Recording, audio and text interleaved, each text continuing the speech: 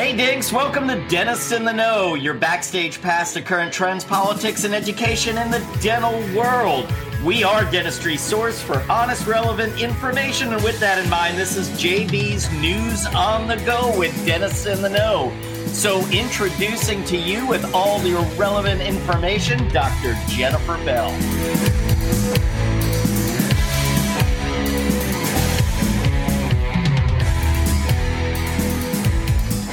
As you know, last week was a little bit on the slow side for news, but don't you worry, the government is never at a loss for activity, so we have a few things to chat about. First off, again, just so it's cataloged in the news segment, my dear beloved Wake Forest Demon Deacons are in the College World Series, hopefully making their way to the final last two teams to duke it out for the championship. So if I seem a little off or distracted tonight, it's only because I have a TV off to my right, checking in for the score every now and then. But tonight, let's talk about a couple things that are going on in the news world. First, there was a bill that was introduced just last week to help veterans and chronic healthcare conditions. This bill was introduced by several legislatures, actually 13 to be exact. The bill is titled Improving Whole Health for Veterans with Chronic Conditions Act. This particular act is actually focused heavily on oral health management for patients, specifically looking at its connection with diabetes and cardiovascular disease. They're hoping to release the program out to the veteran population. And for those oral health care providers who are willing to participate in the program for the 4-year study and run that it will last, you may be eligible to receive student loan reimbursement. So this is definitely something that we'll be watching. I've treated veterans in our practice for quite some time. I know others in our community have done so as well. It's such an underserved area of our population. So really glad to see some support coming out for them.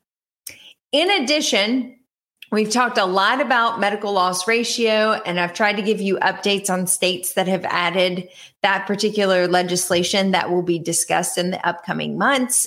Certainly that will likely come up in this next round of voting in November of this year and also in November of 2024. It looks like right now that we have 12 states that have introduced new legislation for the medical loss ratio to come up and be voted upon in this next election cycle. A lot of that has to do with the success of the Massachusetts ballot question 2 that happened in November of 2022.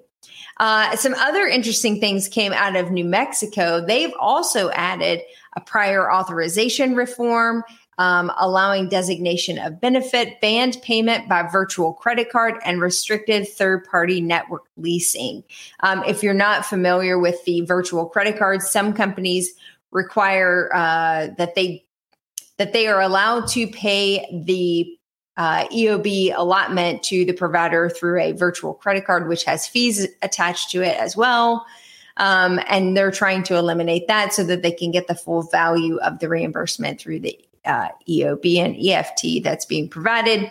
It looks like Illinois and Minnesota are also bringing forth legislation to prevent the virtual credit card payment option as well. So if you weren't aware and you get those from time to time, in most states you can opt out of that particular payment method. So if you haven't done so yet, and you're tired of getting those virtual credit cards and the fees associated with them, go ahead and make sure you contact your providers to let them know, or your networks that you're working with to let them know you do not wish to be paid in that method anymore. And most states will allow you to be able to do that.